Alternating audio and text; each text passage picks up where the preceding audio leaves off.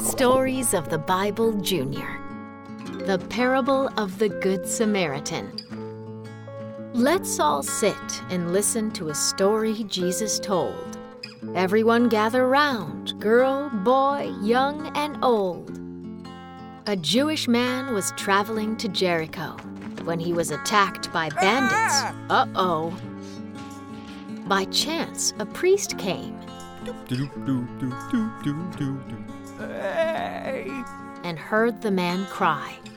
Ugh, yuck. He saw the man lying there, but passed him by. La la la la la la la la la la la la. Whoa! A Levite came and saw the man lying there. He's out.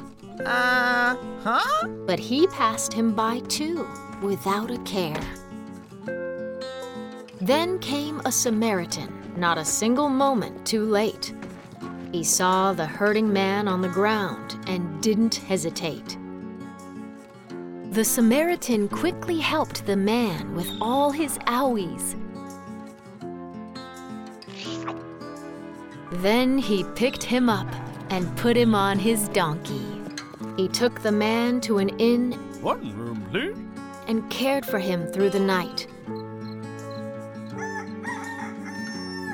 The next day, he paid the innkeeper to make sure the man was all right.